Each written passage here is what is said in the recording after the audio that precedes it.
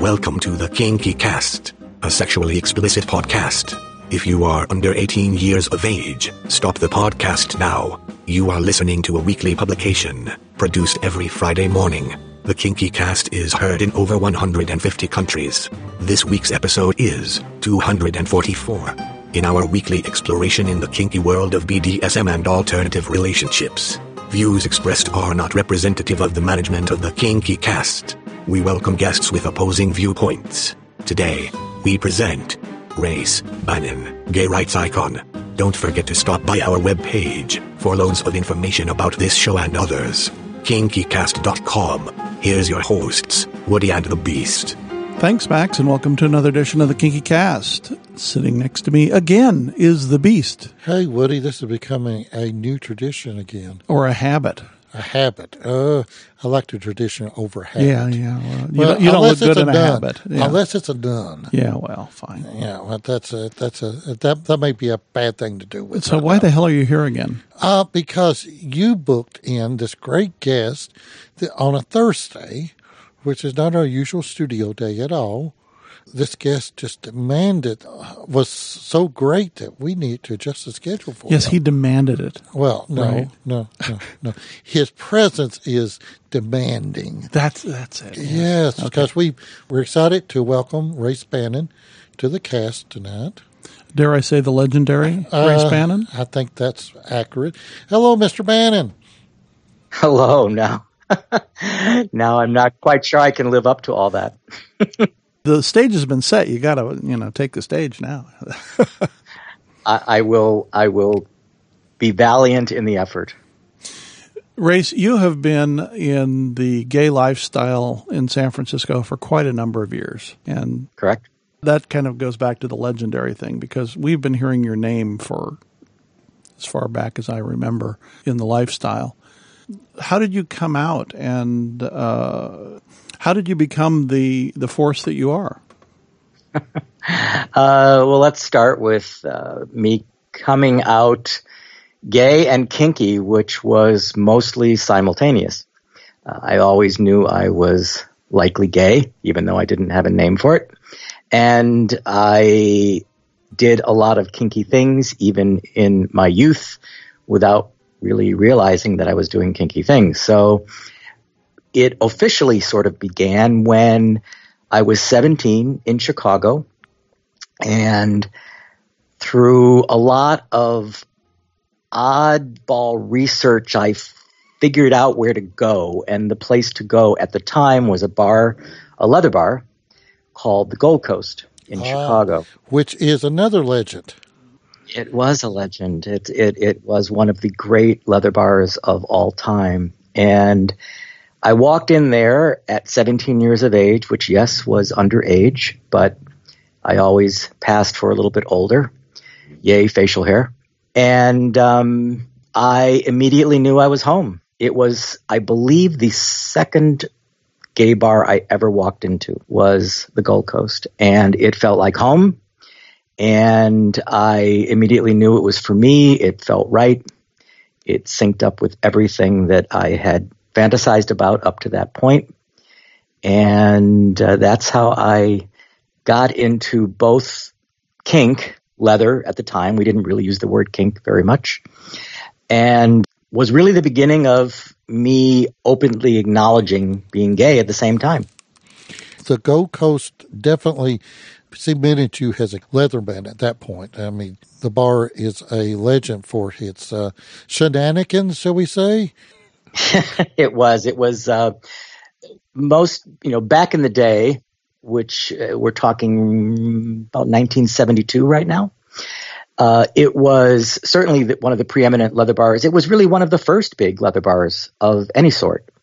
And it was owned by the renowned Chuck Renslow, no longer with us, but a famous name in leather and kink. And it was the central socialization, meeting, cruising, a little bit playing, because we kind of played back in the bars back then, a place in Chicago and the Midwest generally. It was a gathering place, and it drew people in from all over the country and indeed all over the world. It was that famous. Yeah, Chicago at that time was a beacon for the leather culture. It just didn't occur in places like Des Moines and even Cincinnati. It was Chicago was a place to be. Chicago, New York, and San Francisco was about it. It's true. For the gay men's leather scene, I think Chuck Renslow was in many ways singularly responsible to some extent for broadening the gay leather culture there at the time. Also, the Chicago Hellfire Club, which I believe was the first or second BDSM play club established. I may be incorrect in that, so do not quote me on that. But it was certainly one of the early BDSM play clubs, and it was, of course, based in Chicago. And between the bars and the robust kind of gay culture generally, and a pretty good acceptance considering the time of BDSM and kink and leather, it certainly coalesced a lot of leather folk in a way that most other urban areas did not. How did you get from Chicago to San Francisco then? I lived in Chicago for quite a long time. I'm born and raised there and came out there both gay and kinky. And I was pretty much a rogue lone wolf player for many, many years. I did not embrace clubs, organizations, anything organized. We didn't have a lot of that, quite frankly, back then. Most players were rogue lone wolf players. There wasn't a lot of organization around leather BDSM fetish. So I played and learned by observing and learned by socializing and learned by just being with other leathermen. And at that time, the gay men's, women's, and heterosexual, we didn't really have the word pansexual, communities back then didn't really mix a lot. They were vaguely aware of each other, but they socialized and played pretty much in compartmentalized communities. And I really lived a very sort of deep dive gay men's leather life, played a lot. We had a lot of sex clubs, play parties, bars. It was a very hypersexual time, and the trappings around our kinky culture that are now pretty common weren't really around then. We didn't have conferences. We didn't have classes. We didn't have really publications. We didn't have any of that. We just did it. There was a handful of magazines that were just starting up at that point, but it was very, very much word of mouth, wasn't it? It really was. If it wasn't word of mouth, it was an ad in the back of a magazine that was coded with a number. You sent your letter with a coded number to an address, and they forwarded to the person with the other number. It was very clandestine. Now, that was the publication kind of connection thing. Certainly, the in-person interactions that gay leathermen had back then were very visceral, very in your face, very touch feel. It was kind of two different worlds. And as a gay leatherman, certainly at that time, we had enough venues in which to meet and gather, and we did not need a lot of other communication mechanisms, quite frankly. So it was a good time to be a leatherman. It was indeed a golden time, from what I understand.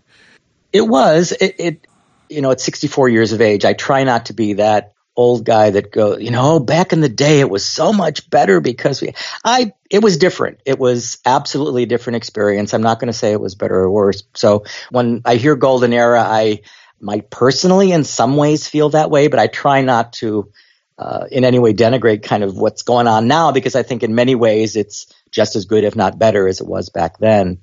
And I really operated in that kind of lone wolf status up until I moved to New York, which was in 1978, and spent a lot of time in New York. I was a dancer. That's why I moved to New York, and danced professionally for a number of years, and frequented the leather bars, the sex clubs, which in the late 70s were still going strong, and really didn't do anything whatsoever organized until I moved to Los Angeles in 1980.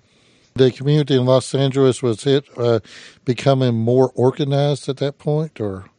It was. For a certain chunk of the leather kink BDSM world, there was Society of Janus before that version of Society of Janus became Threshold, but that was very much a central linchpin organization around which many people gathered. There was a men's organization called Avatar, which still exists in Los Angeles. And I stumbled upon one of their educational, once a month they had classes, and they were one of the first organizations to decide that they were going to educate people about BDSM, certainly in that area. And they said, oh, we're going to throw a play party. Why don't you come? I said, okay. I didn't really do a lot of big play parties because we had sex clubs and play parties as gay men. So we didn't really go to those kinds of things. So I went and I grabbed some guy that I had never seen before and began to play. And I turned around and there were about 35 people, 40 people watching the scene. Surprise. And I know. I was like, what? And anyway, I tried not to ignore all that. And then the scene's over and we're coming down and the aftercare and the whole thing you do. And somebody walked up to me and said, where did you learn to do all that? And I said, I just watched and did. No one really taught me per se. And they said, would you be interested in teaching a class? And that was the very first time I ever did anything publicly.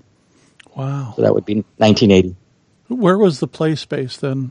They did it in the same place they met. It was not an official play space. It was where their big classroom area that they taught. They could probably hold a good 100 people sitting. And it was in North Hollywood, but I can't remember exactly where. I'll be honest. I don't believe it's their location anymore. I think they use a separate location now. So this was the beginning of when the education component that is so important to us today was beginning to emerge. It did. I mean, there were certainly, if you look at Eulenspiegel Society, Society of Janus, those were probably the two big East and West Coast organizations that formed early on that had education as a key component of what they did. And then in Los Angeles, for gay men, certainly, this was the first time an organization, to the best of my knowledge, had officially organized around the concept of educating people about BDSM and making that their primary mission. And it was a very early on. The concept of BDSM classes was still a relatively new concept. Well, even the concept of classes for such a recreational activity was something that was unique for whatever it was. But the internet still hadn't reared its head yet, had it? No, it had not. We were still dealing with, certainly gay men primarily used Drummer Magazine as a communication mechanism if it wasn't in person. There was a lot of, you know so-and-so and they know so-and-so and they'd like to play and I think you two should meet. And there was a lot of that. There were a lot of house parties. There were a lot of, certainly a lot of meetings around bars. Gay men primarily met around bars. And that was the place we socialized, cruised, decided that we were going to select A, B, and C as future play partners. And it was the social clubhouse of Leathermen at the time, which is not quite the case today. I've always wondered, what was the alcohol involvement at that point? You was meeting in bars, but was there alcohol fueling this, or was that just the venue? I don't think people drank any more than they do today, frankly. I never recall a single time seeing somebody super sloppy drunk at a place like the Gold Coast. I'm sure it happened, of course, but don't really remember that. There were certainly some drugs involved, but no more than today, probably less so in some ways, and probably far more benign substances than some people consume today. So I don't really think that alcohol or substances of any kind was fueling it. It was a component, absolutely. Alcohol, marijuana, some other things were certainly there, but they were not the social lubricant that was required in order to make these guys do what they were doing. They were doing it because they wanted to do it. So the word bar just happened to be in the title of the building. So much more was going on inside these spaces. Oh, absolutely. For example, the Gold Coast had a leather shop in the basement. The basement was also famous for other things. And it was a time or infamous? It was infamous, yes. And back then, quite frankly, perhaps it was the underground nature of gay men's culture at the time. A lot of sex took place in bars.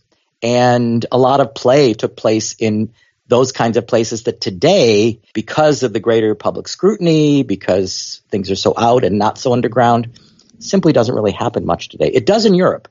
It's a very different scene in Europe. If you go to the men's bars throughout Europe, leather bars, even mainstream gay bars, almost every one of them has a back sex room. Almost every one of them.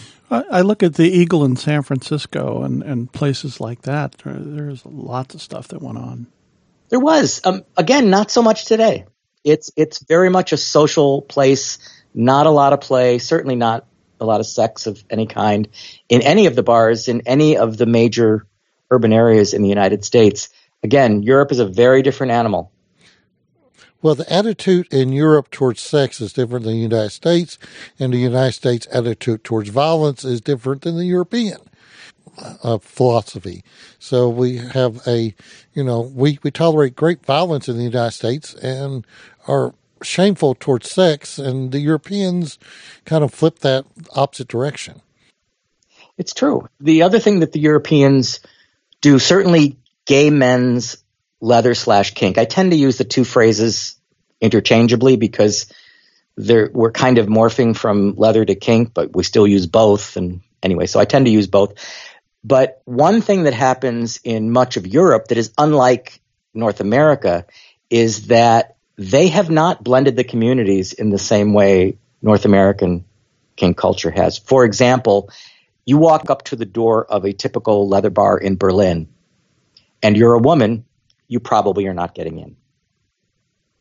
Now, I'm saying this with a sweeping generalization because I know there are exceptions, but they tend to hold to what they call the pure erotic atmosphere in a way that North American culture doesn't.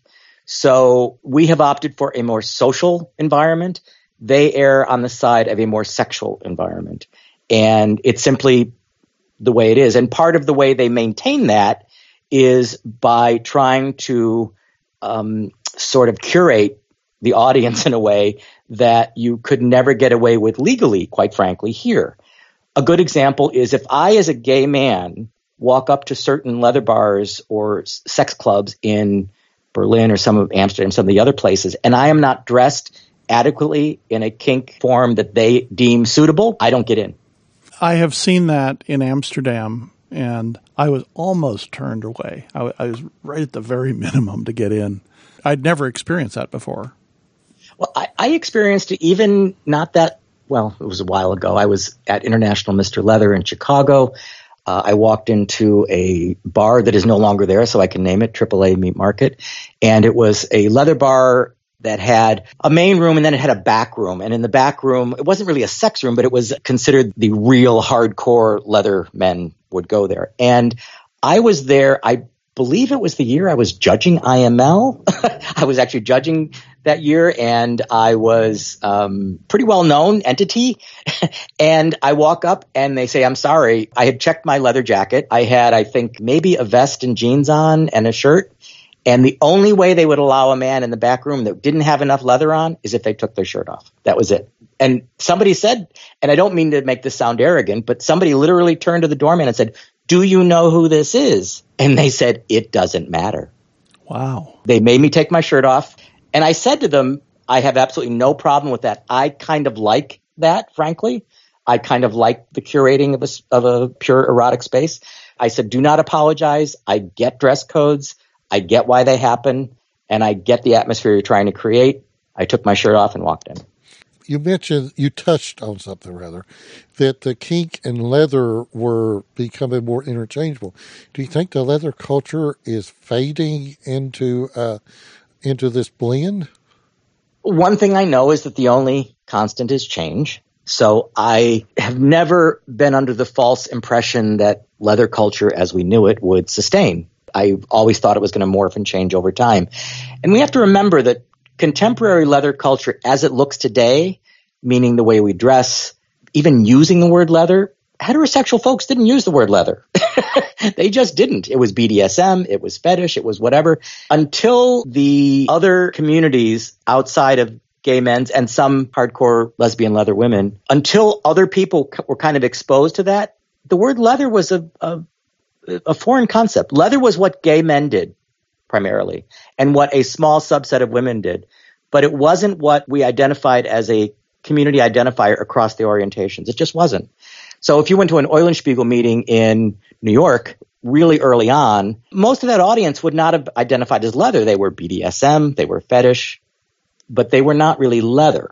There were some exceptions with people that crossed over. So the concept of leather is historically a relatively new thing, especially outside of the gay men's and to some extent some leather women's vernacular. It just wasn't used that much.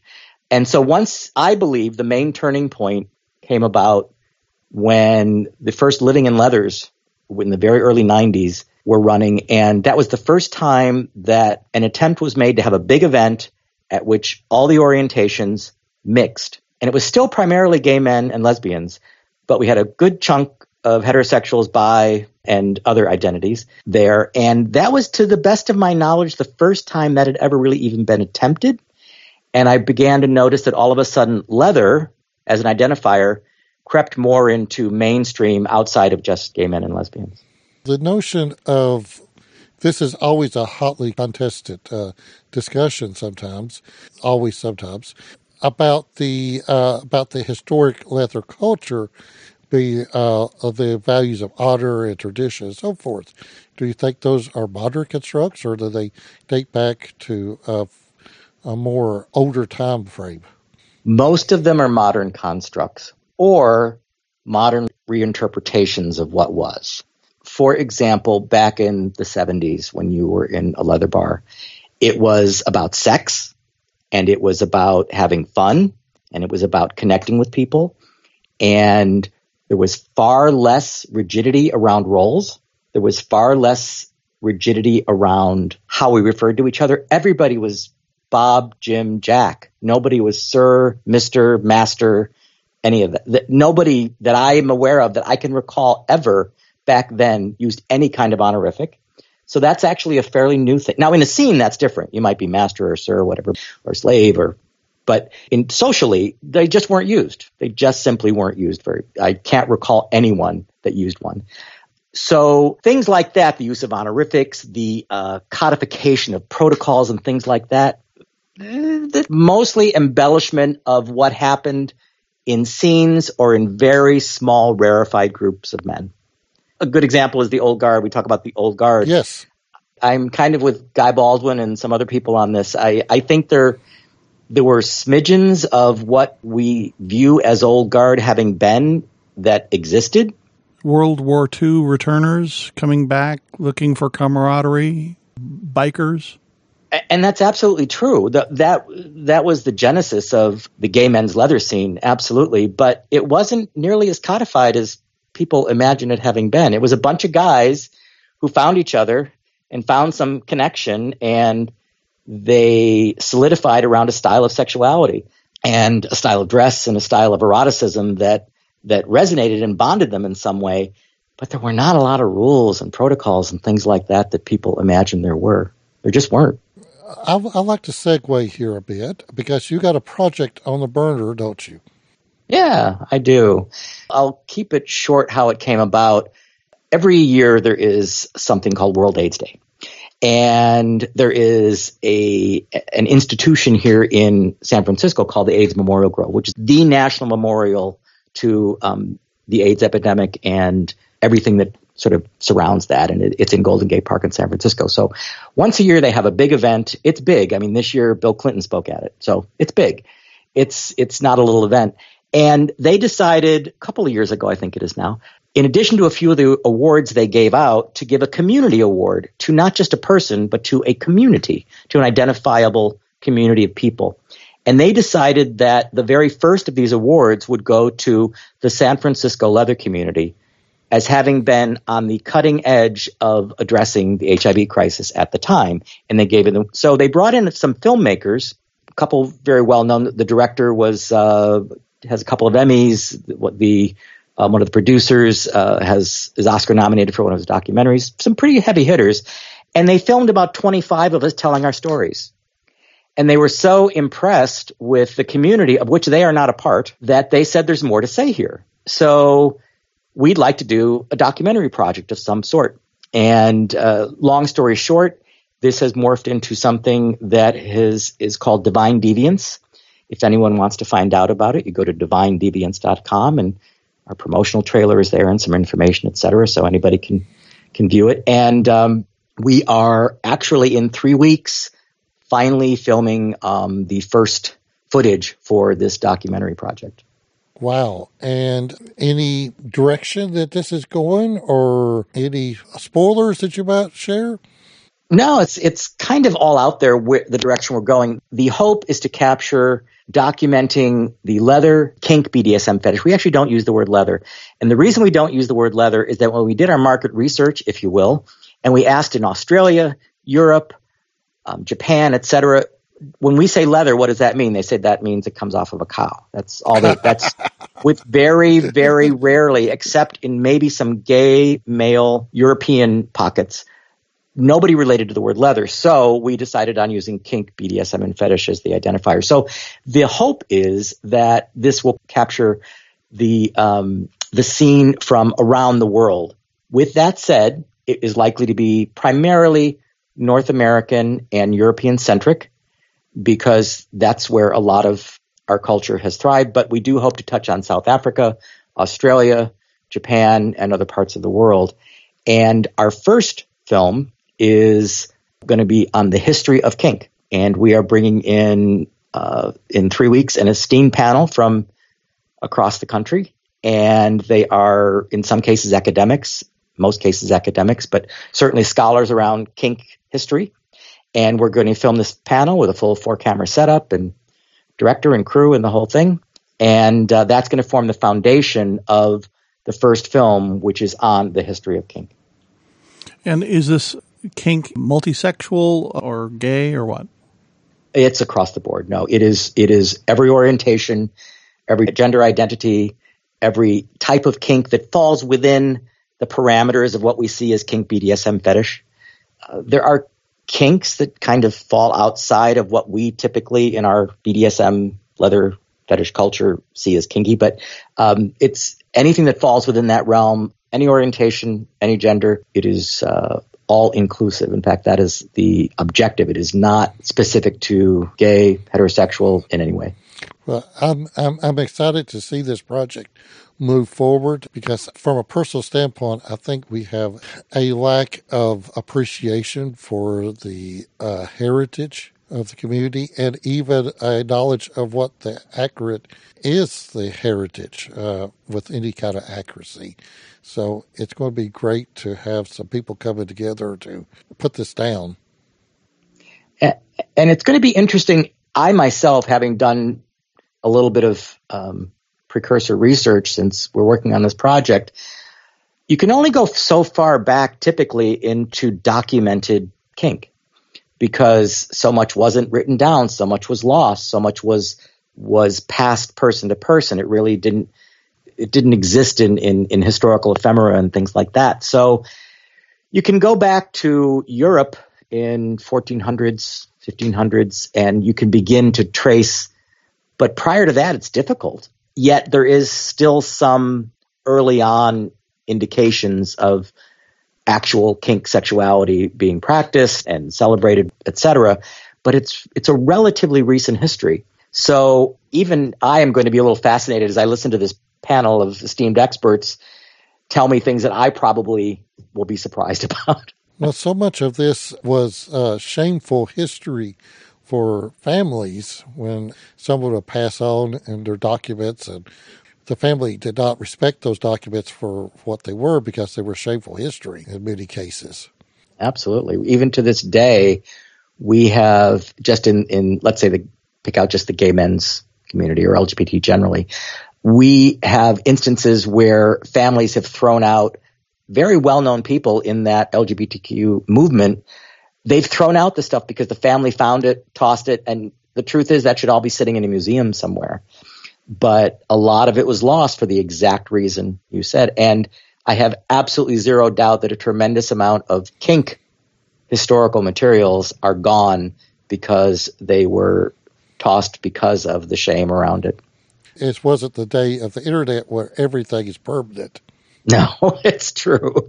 No, it's a very different world. You talk to historians who try to capture this in some sort of hard format, paper, film, photographs, etc. And it's a very different world. And capturing that and documenting it and preserving it is a big deal. Unfortunately, it also takes a lot of money. And it is, ask anyone who works in a museum and what the archival process is to do something correctly.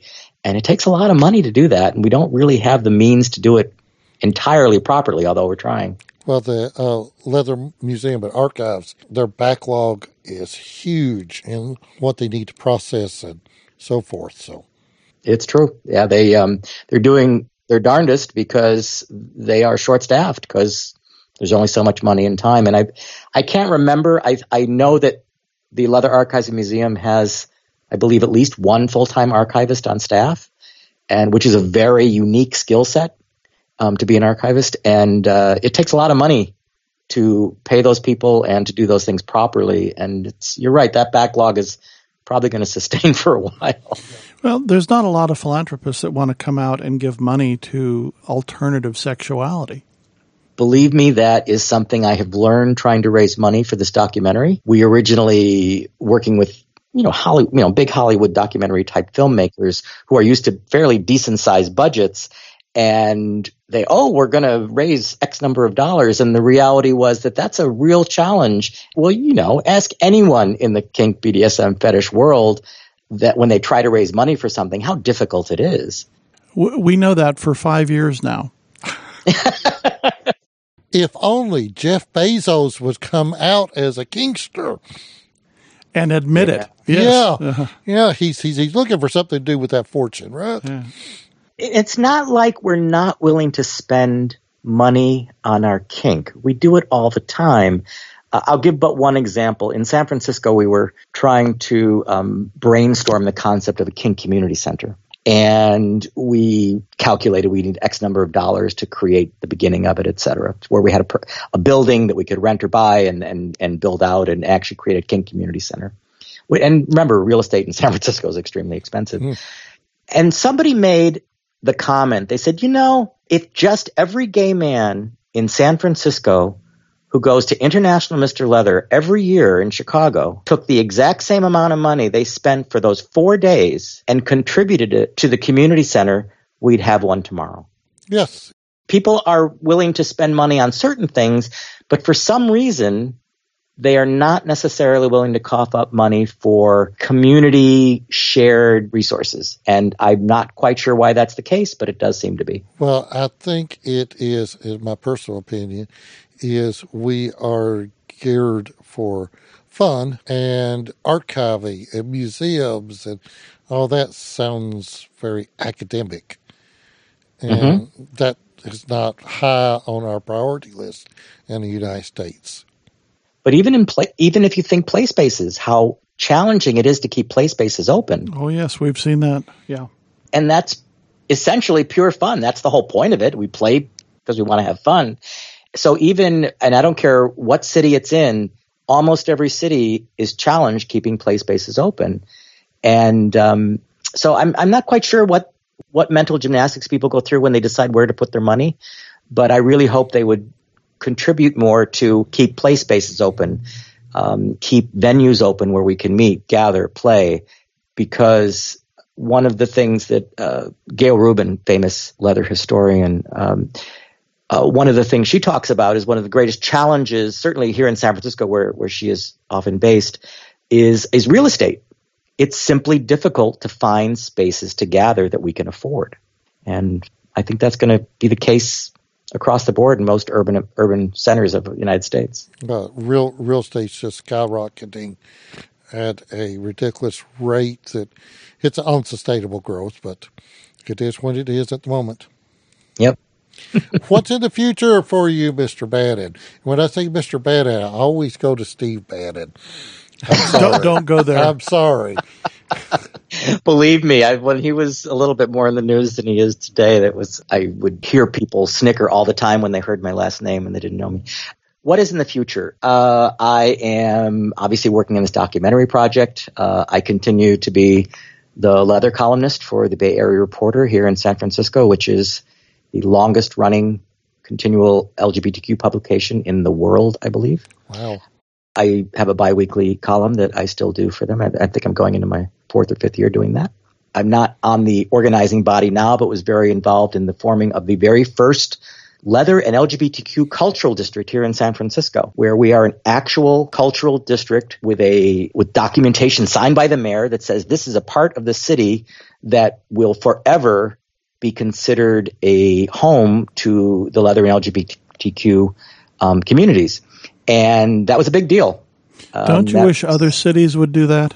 I sure do. That is so amazing. It would be amazing to have a historic marker in front of the location of the Gold Coast.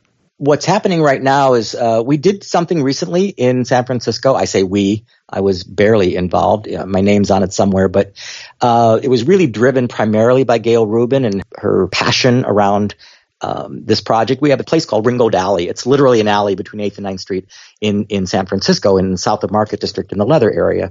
And there is now a walk where you have a big monument marker that talks about the history of leather in South of Market in San Francisco. And as you walk the block down that alley, you will see bronze boot prints with the names of well-known people from San Francisco. You will see monuments with clubs, organizations, bars, bathhouses, sex clubs, you name it, as you walk down. And it kind of is a walking history of leather San Francisco as you walk down this block. And it's one of many projects. It's one of the big ones we just recently did, and it is complete. Anyone who visits San Francisco can see it. It's Ringgold Alley, South of Market area of San Francisco. How cool is that? Yeah. It's amazing a city's embracing what so many cities see as their seedy past that they want to forget, that San Francisco is embracing it. Yeah, it's fascinating that one of the things about San Francisco is that as a fairly high-profile Leather King person, I'm in City Hall as much as other people are often, and I'm being consulted, and not just me, but other people that are movers and shakers within our community are being consulted directly by our lawmakers and our elected officials as to what do you as your community need. And that's a pretty remarkable thing. We are right now, I say we, I am only tangentially, I say the collective we of San Francisco and some hardworking people doing it. Outside of the Eagle Bar, in January, they begin the construction of the Eagle Plaza.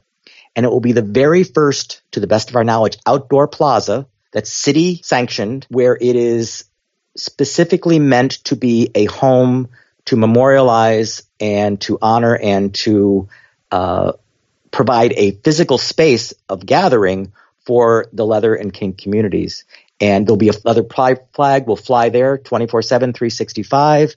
Community has figured out ways to have it cared for in perpetuity in terms of maintenance ongoing.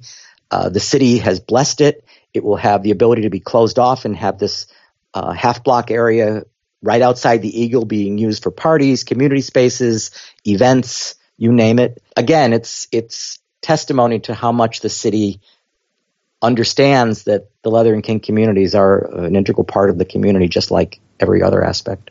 What's really amazing in San Francisco, coming down the hill from Twin Peaks and seeing the big pride flag flying over the Castro, gives you a real sense of what's going on in that neighborhood. That is one of the great prides of the late Gilbert Baker, who created the gay pride flag. I live right near Cleve Jones, who was one of the most famous LGBT activists in the world, and who was Gilbert's best friend. And I know that Gilbert realized that when he could see his flag, I say his flag because he created it, flying every day, and not only does it fly, but every time it's worn and torn, the community has a mechanism by which they replace that flag. And it does act as kind of a beacon. There was a guy, I want to say he was from Croatia. He was from that neck of the woods, and he was standing near the base of it and he was crying. And I said, what, are you okay? And he goes, you have no idea what somebody who comes from another part of the world where I'm not so accepted. And here I am standing beneath, I'm tearing up a little. I'm standing beneath a flag that is openly flown by the city and by a neighborhood, and everyone's embracing it and cheering it because you have no idea what that means. Yeah, it's a big deal. It's a very big deal. It really is. And, you know, I'm tearing up a little bit too because San Francisco is my home. I was born and raised there.